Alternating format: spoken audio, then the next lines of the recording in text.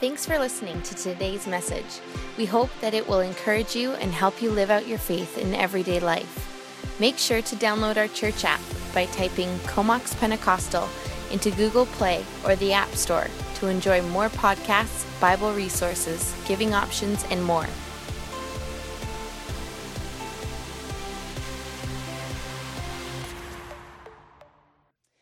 Well, good morning, everybody.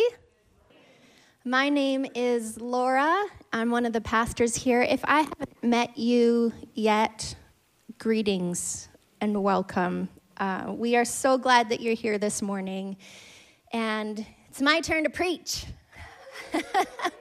Before we get started, though, was anybody at the Spit this week when the orcas were in there?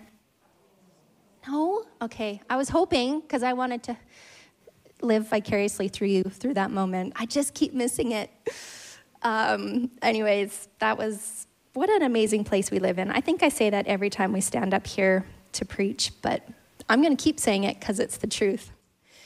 As I was preparing for this message, I don't have the greatest of memories, particularly with stories. I feel really bad because sometimes I don't even remember what the meanings of my kids' names are.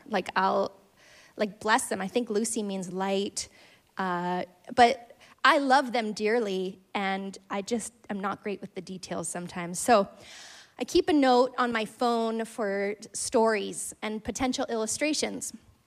I started this years ago, and went into it this week to remind myself of some stories. And there was only one in there, so I guess there's no stories that have happened that were worthy of being shared here. And clearly I forgot that I made that note and have not been keeping track. But I just wanted to share with you the one story, and it has nothing to do with my message today. It just gives a little bit of insight into mine and Mike's marriage relationship. I'm married to the other pastor here, Pastor Mike, and it said in there, we're approaching our anniversary, and it was 10 weeks away, and I said to Mike, do you want to lose 10 pounds with me leading up to our anniversary? And to which he agreed. And then later that night, he said to me, I'm so glad that you asked me to have a race with you to lose 10 pounds first. And so that was obviously not what I said, but Mike just loves to use his words to push every button that I have built into me. So I'm sure at that point it most definitely did become a race because I just had to beat him. So that was my story. Has nothing to do with our message, but I found a story in the Bible that will fit just fine today. We've been in this series, Compare Jesus. This series is taking us through the book of Hebrews, and essentially it's the litmus test for Jesus. Is he better? And I want to encourage you and exonerate, encourage. I'm going to stick with that word. Exhort. There it is. Not extort. I will never. Wow. We are off to a great start this morning. Exhort you. You can put Jesus to the test in your life. It's okay to ask the big questions, to compare Jesus to the rest of the world, to what society is offering you, to what has been built into our cultural norms today. You can run a litmus test on Jesus, and I want to assure you that he will come out better every single time. Jesus is the better option every single time. Our umbrella passage that we have been referring to throughout this series is Hebrews 12, verses 1-3. We're going to read it together. Let us throw off everything that hinders and the sin that so easily entangles, and let us run with perseverance the race marked out for us. Let us fix our eyes on Jesus, the author and perfecter of our faith, for who the joy set before him endured the cross, scorning its shame, and sat down at the right hand of the throne of God. Consider him who endured such opposition from sinful people so that you do not grow weary and lose heart. In summary, the book of Hebrews is an encouragement to hold on to hope in the challenging times, and that hope is found in Jesus Christ. Why don't we pray? Lord, I thank you for the opportunity that we have to gather today. I thank you that we can stand together and be together and laugh and share funny stories, that we can not take ourselves too seriously, that we can come together and open up your word and be assured that your truth is supreme, that it is superior to all else in our lives. And so we submit ourselves to the teaching of your word this morning. Lord, would you speak to us? As we run a litmus test, God, we know that you will prove faithful to be the better option, King Jesus. I bless my fellow brothers and sisters here this morning. Amen. Amen. We're going to turn to the book of Hebrews again, this time to chapter 10, and we're going to read verse 32 to 35. I'll give you a second because I flipped during the bumper. Verse 32, it says, "Remember those earlier days after you had received the light, when you endured in a great conflict full of suffering. Sometimes you were publicly exposed to insult and persecution. At other times you stood side by side with those who were treated in such a way. You suffered along with those in prison and joyfully accepted the confiscation of your property because you knew that you yourselves had a better and lasting possession. So do not throw away this confidence. It will be richly rewarded." Jesus is the better. Oh, guys. Possession. Today we're going to talk about possessions. Jesus, in this passage, is the better possession.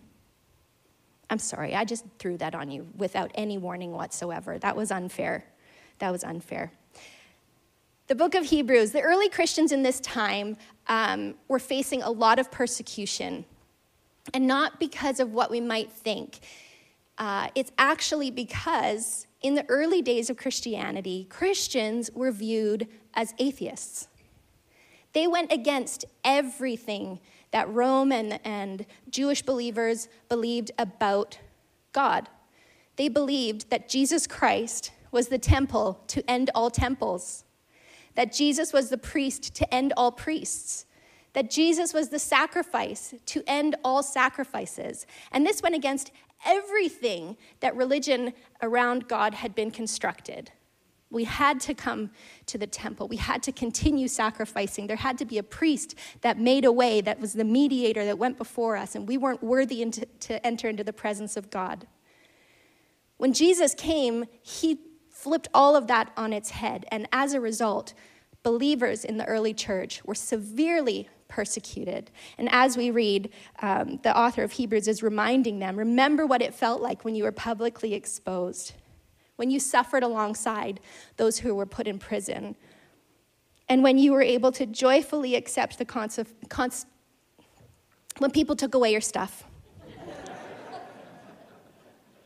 Because you knew that you yourselves had found the better and lasting possession.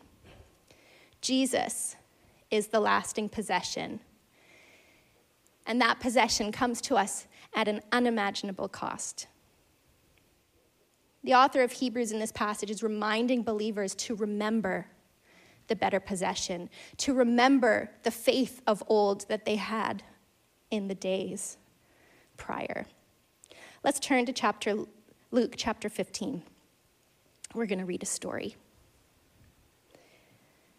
Chapter 15, verse 11.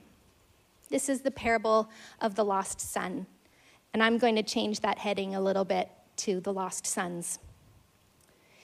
Verse 11, Jesus continued. I'm going to read a big passage here, so buckle up. There was a man who had 2 sons. The younger one said to his father, "Give me my share of the estate." So the father divided his property between them. Back in that day, the younger brother would have received 1/3 of the inheritance. The older brother would have received 2/3. That was the cultural norm, so that's how it would have been divided. Not long after that, the younger son got together all that he had and set off for a distant country, and there he squandered his wealth in wild living. After he had spent everything, there was a severe famine in the whole country, and he began to be in need. So he went and hired himself out to a citizen of that country who sent him to the fields to feed the pigs. He longed to fill his stomach with the pods that the pigs were eating, but no one gave him anything. When he came to his senses, he said, "How many of my father's hired servants have food to spare, and here I am starving to death? I will set out and go back to my father and say to him, 'Father, I have sinned against heaven and against you. I am no longer worthy to be called your son. Make me like one of your hired servants.' So he got up and went to his father. But when he was still a long way off, his father saw him and was filled with compassion for him. He ran to his son, threw his arms around him, and kissed him. The son said to him, 'Father, I have sinned against you, against heaven and against you. I'm no longer worthy to be called your son.' But the father said to his servants, 'Quick, bring the best robe and put it on him. Put a ring on his finger and sandals on his feet,' which signified being welcomed back into the family. 'Bring the fattened calf and kill it. Let's have a feast and celebrate. For this son of mine was dead and now is alive. He was lost, but now he's found.' So they began to celebrate. Meanwhile, the older son was in the field. When he came near the house, he heard music and dancing. So he called one of the servants and said to him, and asked him what was going on. 'Your brother has come,' he replied, 'and your father has killed the fattened calf because he has him back safe and sound.' The older brother became angry and refused to go in. So his father went out and pleaded with him. But he answered his father, 'Look, all these years I've been slaving for you and never disobeyed your orders. Yet you never gave me even a young goat so I could celebrate with my friends. But when this son of yours has squandered your property with prostitutes, comes home, you kill a fattened calf for him?' 'My son,' the father said, 'you are always with me, and everything I have is yours. But we had to celebrate and be glad, because this brother of yours was dead and is alive again. He was lost, and now he's found.'" Amen. This is an interesting story, and it's famously called the prodigal son, the son who returned home. We all have learned about this story in Sunday school. If you grew up in Sunday school, you heard this story, the prodigal of the lost, the prodigal son. But there's two brothers in this story. One heart condition, but both are in grave danger of missing the point. They just had two different methods of going about it. And what was this heart condition? Both of the sons in this story completely missed the point. They didn't love the father for the sake of the father. They cared more about the possessions and more about their inheritance, what they were going to get out of him. They just went about getting it two very different ways. The younger brother was blatant. He broke all the moral laws and demanded right up front. He basically said to his father, "I wish you were dead," essentially. In those days, your identity, yourself, your family respect, all of that was wrapped up in your property. So when the younger brother asked the father, demanded his half or his portion of the inheritance, he was essentially wishing his father dead and caused him great humiliation when the father would have had to sell his property, a portion of the property. The older brother, though harder to see, is in equally as dangerous a position. He went about sinning against the father by following all of the rules and keeping all of the laws. So what's wrong with this? Where did the older brother go wrong? The older brother thought that he could earn his way in and that somehow his father owed him a debt by the good that he had done. But the goal was the same for both brothers. They just wanted the inheritance. And, I kind of understand why the older brother would have been upset. with the dad welcoming the younger brother back into the family, putting the ring on his finger and all of that, that meant that he was welcoming him back into the family, which meant that the older brother's inheritance would thus be divided again. So we can understand, perhaps, if there would be some frustration, but let's not forget that this was his brother who was dead but now was alive. The older brother cared for one thing, and that was his portion. And sometimes I think as Christians, we can get caught up in doing good works for the Lord, and somehow he owes us something. I know it's probably not meant in such an intense way, but I've heard often people say, the passage in Matthew chapter 6, verse 20, where it says, "Do not store up for yourself treasures on earth, but instead store up treasures in heaven." We will often hear Christians say when they do a good deed, "Oh, just adding another jewel to my crown." My friends, your crown is already full. You have an inheritance that will be given to you. We don't need to add any jewels to our crown. It is a gift that has been freely given. But it cost a great deal through Jesus. In this parable, Jesus is pointing out a few things. The first thing that he's pointing out is that both brothers already had full access to their inheritance, didn't they? They were already with the Father, living in his wealth, in his riches. They were already benefactors and able to enjoy the fullness of their inheritance. They got caught up in wanting to control and power over it for themselves. Another thing that this story points out is the Father's incredible grace and mercy towards both sons. The older brother, we know that the younger brother greatly humiliated his father, and then that when the father picked up his cloak and ran towards the brother, that also would have been greatly undignified for a man of his stature in the community to do. And so it's easy for us to imagine, how the grace and mercy fits in that context.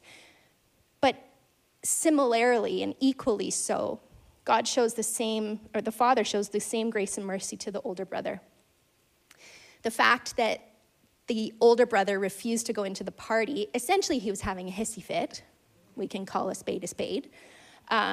He was standing outside the gate, pouting and refusing to go in. And for the father to actually go outside the gate to talk to his son in the middle of a celebration that he was hosting in that time would have been like max drama. Like, it would have been on all the shows, of like zooming in on them and then zooming in on people in the party, like whispering in their groups, like, "Oh my gosh, what? This is so rude. How can he do this?" It would be so disgraceful for him to do that, and yet the father goes out and he pleads with the son and still offers him the opportunity to come, join in. Everything that I have has been yours all along, which was literally true, because once the inheritance was divided, whatever was left was the older brothers. The father shows, I'm just like, I get half a word out, and then there's nothing there on the other end today. Oh my gosh. Incredible, incredible grace and mercy to both brothers. The listeners in that time would have noticed, though, that there was a missing piece in this story. If you read from the beginning of chapter 15, there's actually 3 parables that Jesus tells lumped together. There's the parable of the lost sheep, where the shepherd leaves the 99 to find the lost one, and then there's a great celebration. And then following that, there's the parable of the lost coin, where a woman in her peasant's home has lost one of her coins, and she goes to great extents to find that coin, and then there's a celebration when that coin is found.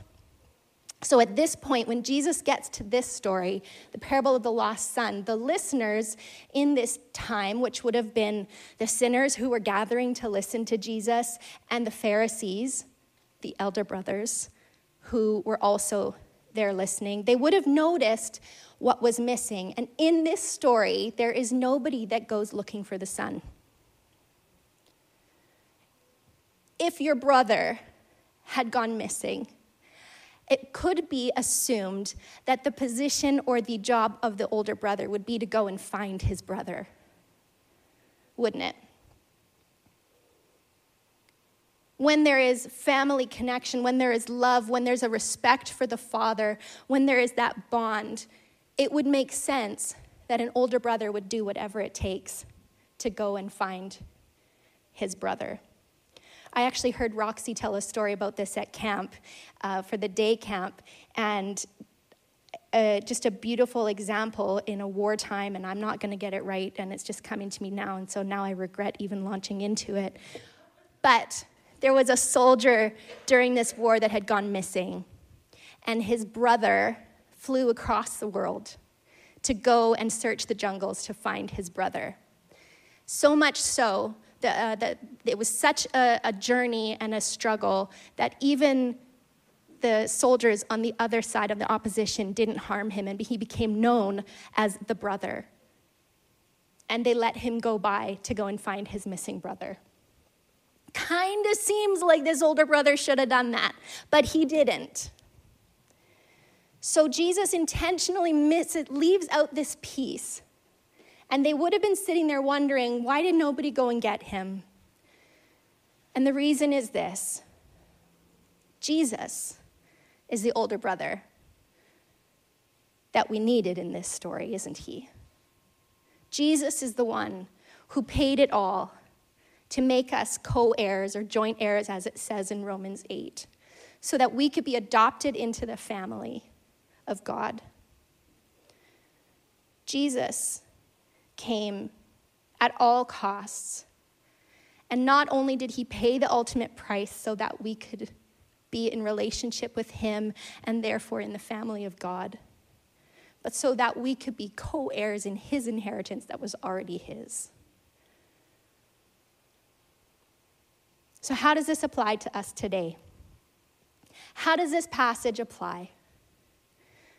Friends, when you and I get caught up in earthly things, in seizing the power and control to get the possessions that we want, or allowing worry and fear to take over because we no longer trust the source that is all of it, who is Jesus, we end up slowly replacing Jesus, the better possession, with something else. We end up giving up all of the promises that are already ours. From the moment that you welcome Jesus into your life, you are a full heir of all of heaven's realities. And it's not earthly possessions. You can have everything in this world and still be completely in spiritual poverty.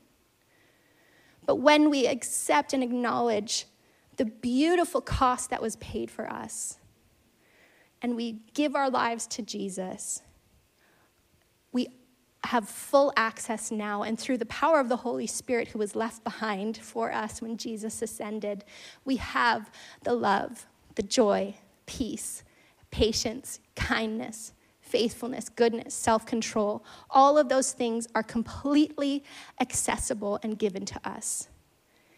And in eternity, I think that we'll get to experience the fullness of all of that. I think that in today's day and age, we get caught up by thinking, if I could just get this, then I would be happy.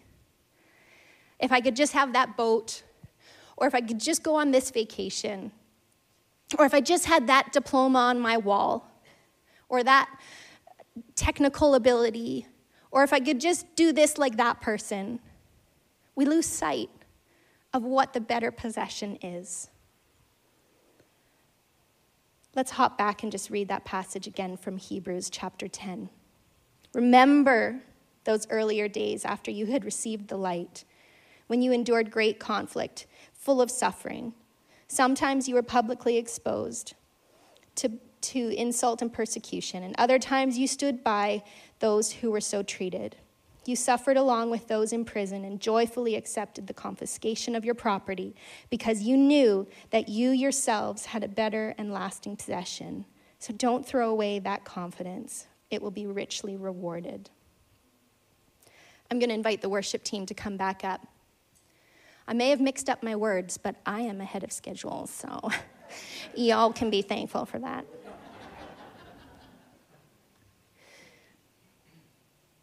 Put Jesus to the test.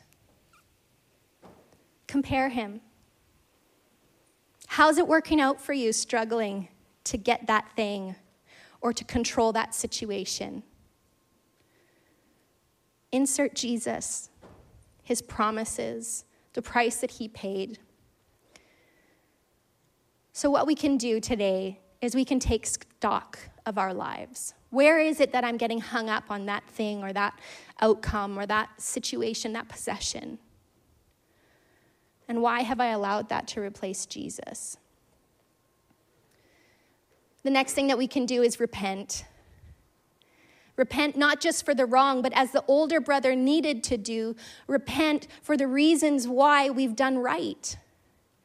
Maybe some of you in this place, and I get caught up in all of this so often myself, but can actually relate a little more and to our humiliation with the older brother this morning. Maybe you're stuck in a cycle of feeling like you need to please God by doing good works. You're setting yourself up for so much disappointment because you already have all that is offered to you. And as a result of that, out of the joy and the understanding of the cost that was paid for us, we do good works because I can't help it. Maybe this morning you need to repent, not for the wrong, but for the reasons that you've done right. The last and final thing that we can do is to behold Jesus. Timothy Keller has this quote, and he says, "To the degree in which we see or behold his beauty, we will be free from the fear and neediness that creates either older brothers or younger brothers." Behold Jesus. If he's everything who he says he is, and if he did what he did, then he truly is the best, most glorious, most valuable, enduring, everlasting possession that we could ever need or want. Amen?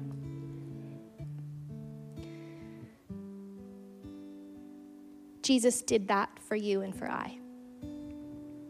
You are his greatest joy and possession. Is he yours?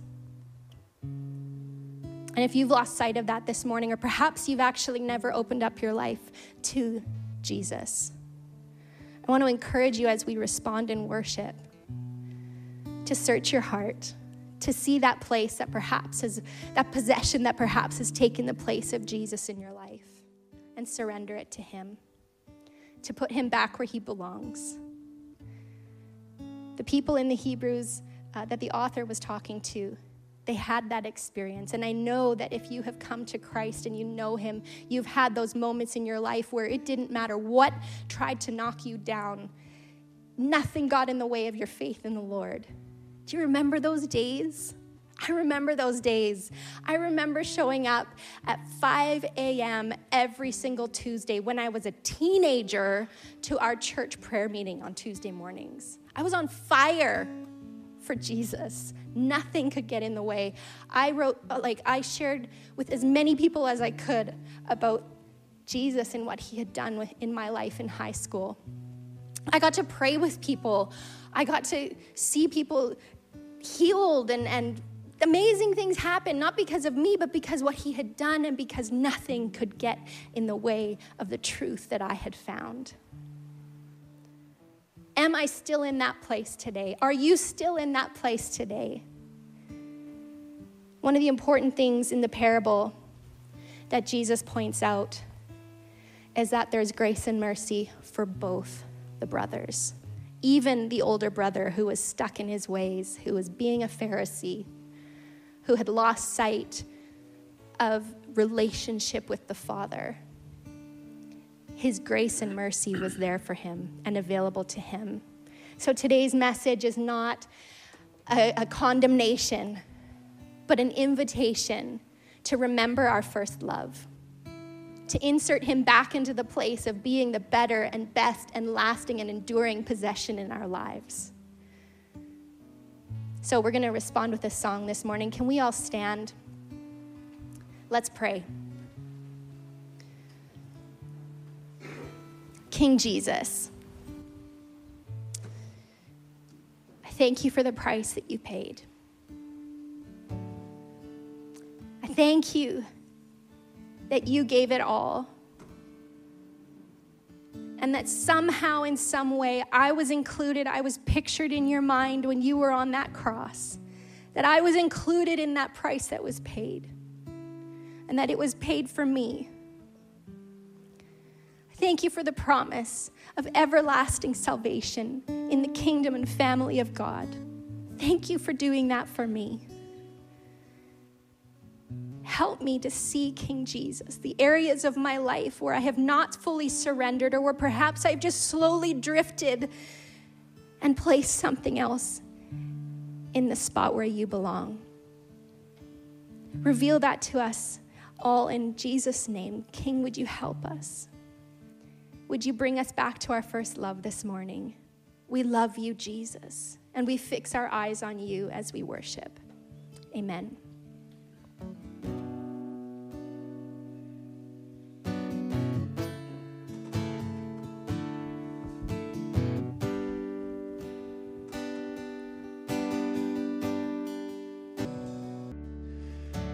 As our service comes to a close today, I want to remind you of some words from the text Laura brought to us today. Of those first believers, it said, they joyfully accepted the confiscation of their property. I just want you to put yourself in their shoes for a moment. Somebody comes to your home today, and because of your faith in Jesus, they confiscate property. How do you respond? Somebody comes into your social, cultural situation and they seize some of what you feel to be your rights, your freedoms. How do you respond? The first believers responded with joy. How in the world is that possible? I'll tell you how it's possible. Because they knew that they had a better and lasting possession. Friends, somebody can take your car, they can take your investments, your savings, they can take your family and rip out your heart with it. They can take your rights and your freedoms, but they can never take the living Jesus from you or you from him. He's better. Hold on to him. Let's pray together. Father, as we go into your world on your mission, you are the one we hold on to. Father, if there are any possessions in our lives that possess us, would you shake us and shake them? We give you permission. May our greatest embrace, our firmest grip, be upon you. We love you, Jesus, and we declare our dependence upon you as we enter into your world, that the Comox Valley would know your love and truth also. We pray this in the strong name of Jesus, and everybody said, amen and amen. Wonderful to be together with you today. Enjoy the cooler-ish, muggy temperatures. You have a wonderful week. I hope that you'll spend some time in the lobby or outside connecting with one another. Next week when we gather together, we conclude the Hebrews series. And we will encourage some time praying for the sick, for healings and miracles next Sunday. So if that matters to you, I hope that you'll make a special plan to be with us next week to help us pray for those things. Just a reminder, if you've filled out one of those forms, as a good elder brother should, that you're going to help out and serve in our church family in some way, you can leave it on your seat or bring it with you and leave it on the table in the lobby. Have a wonderful, wonderful week. If you're watching online at home, if you're looking to know how you can sign up to help in some ways, we'll be sending an email your way, or you can contact our office and we'll let you know. Have a wonderful week. God bless you. Thanks again for listening to today's message. We hope that it encouraged you as you live out your faith in everyday life. Make sure to download our church app by typing Comox Pentecostal into Google Play or the App Store to enjoy more podcasts, Bible resources, giving options, and more.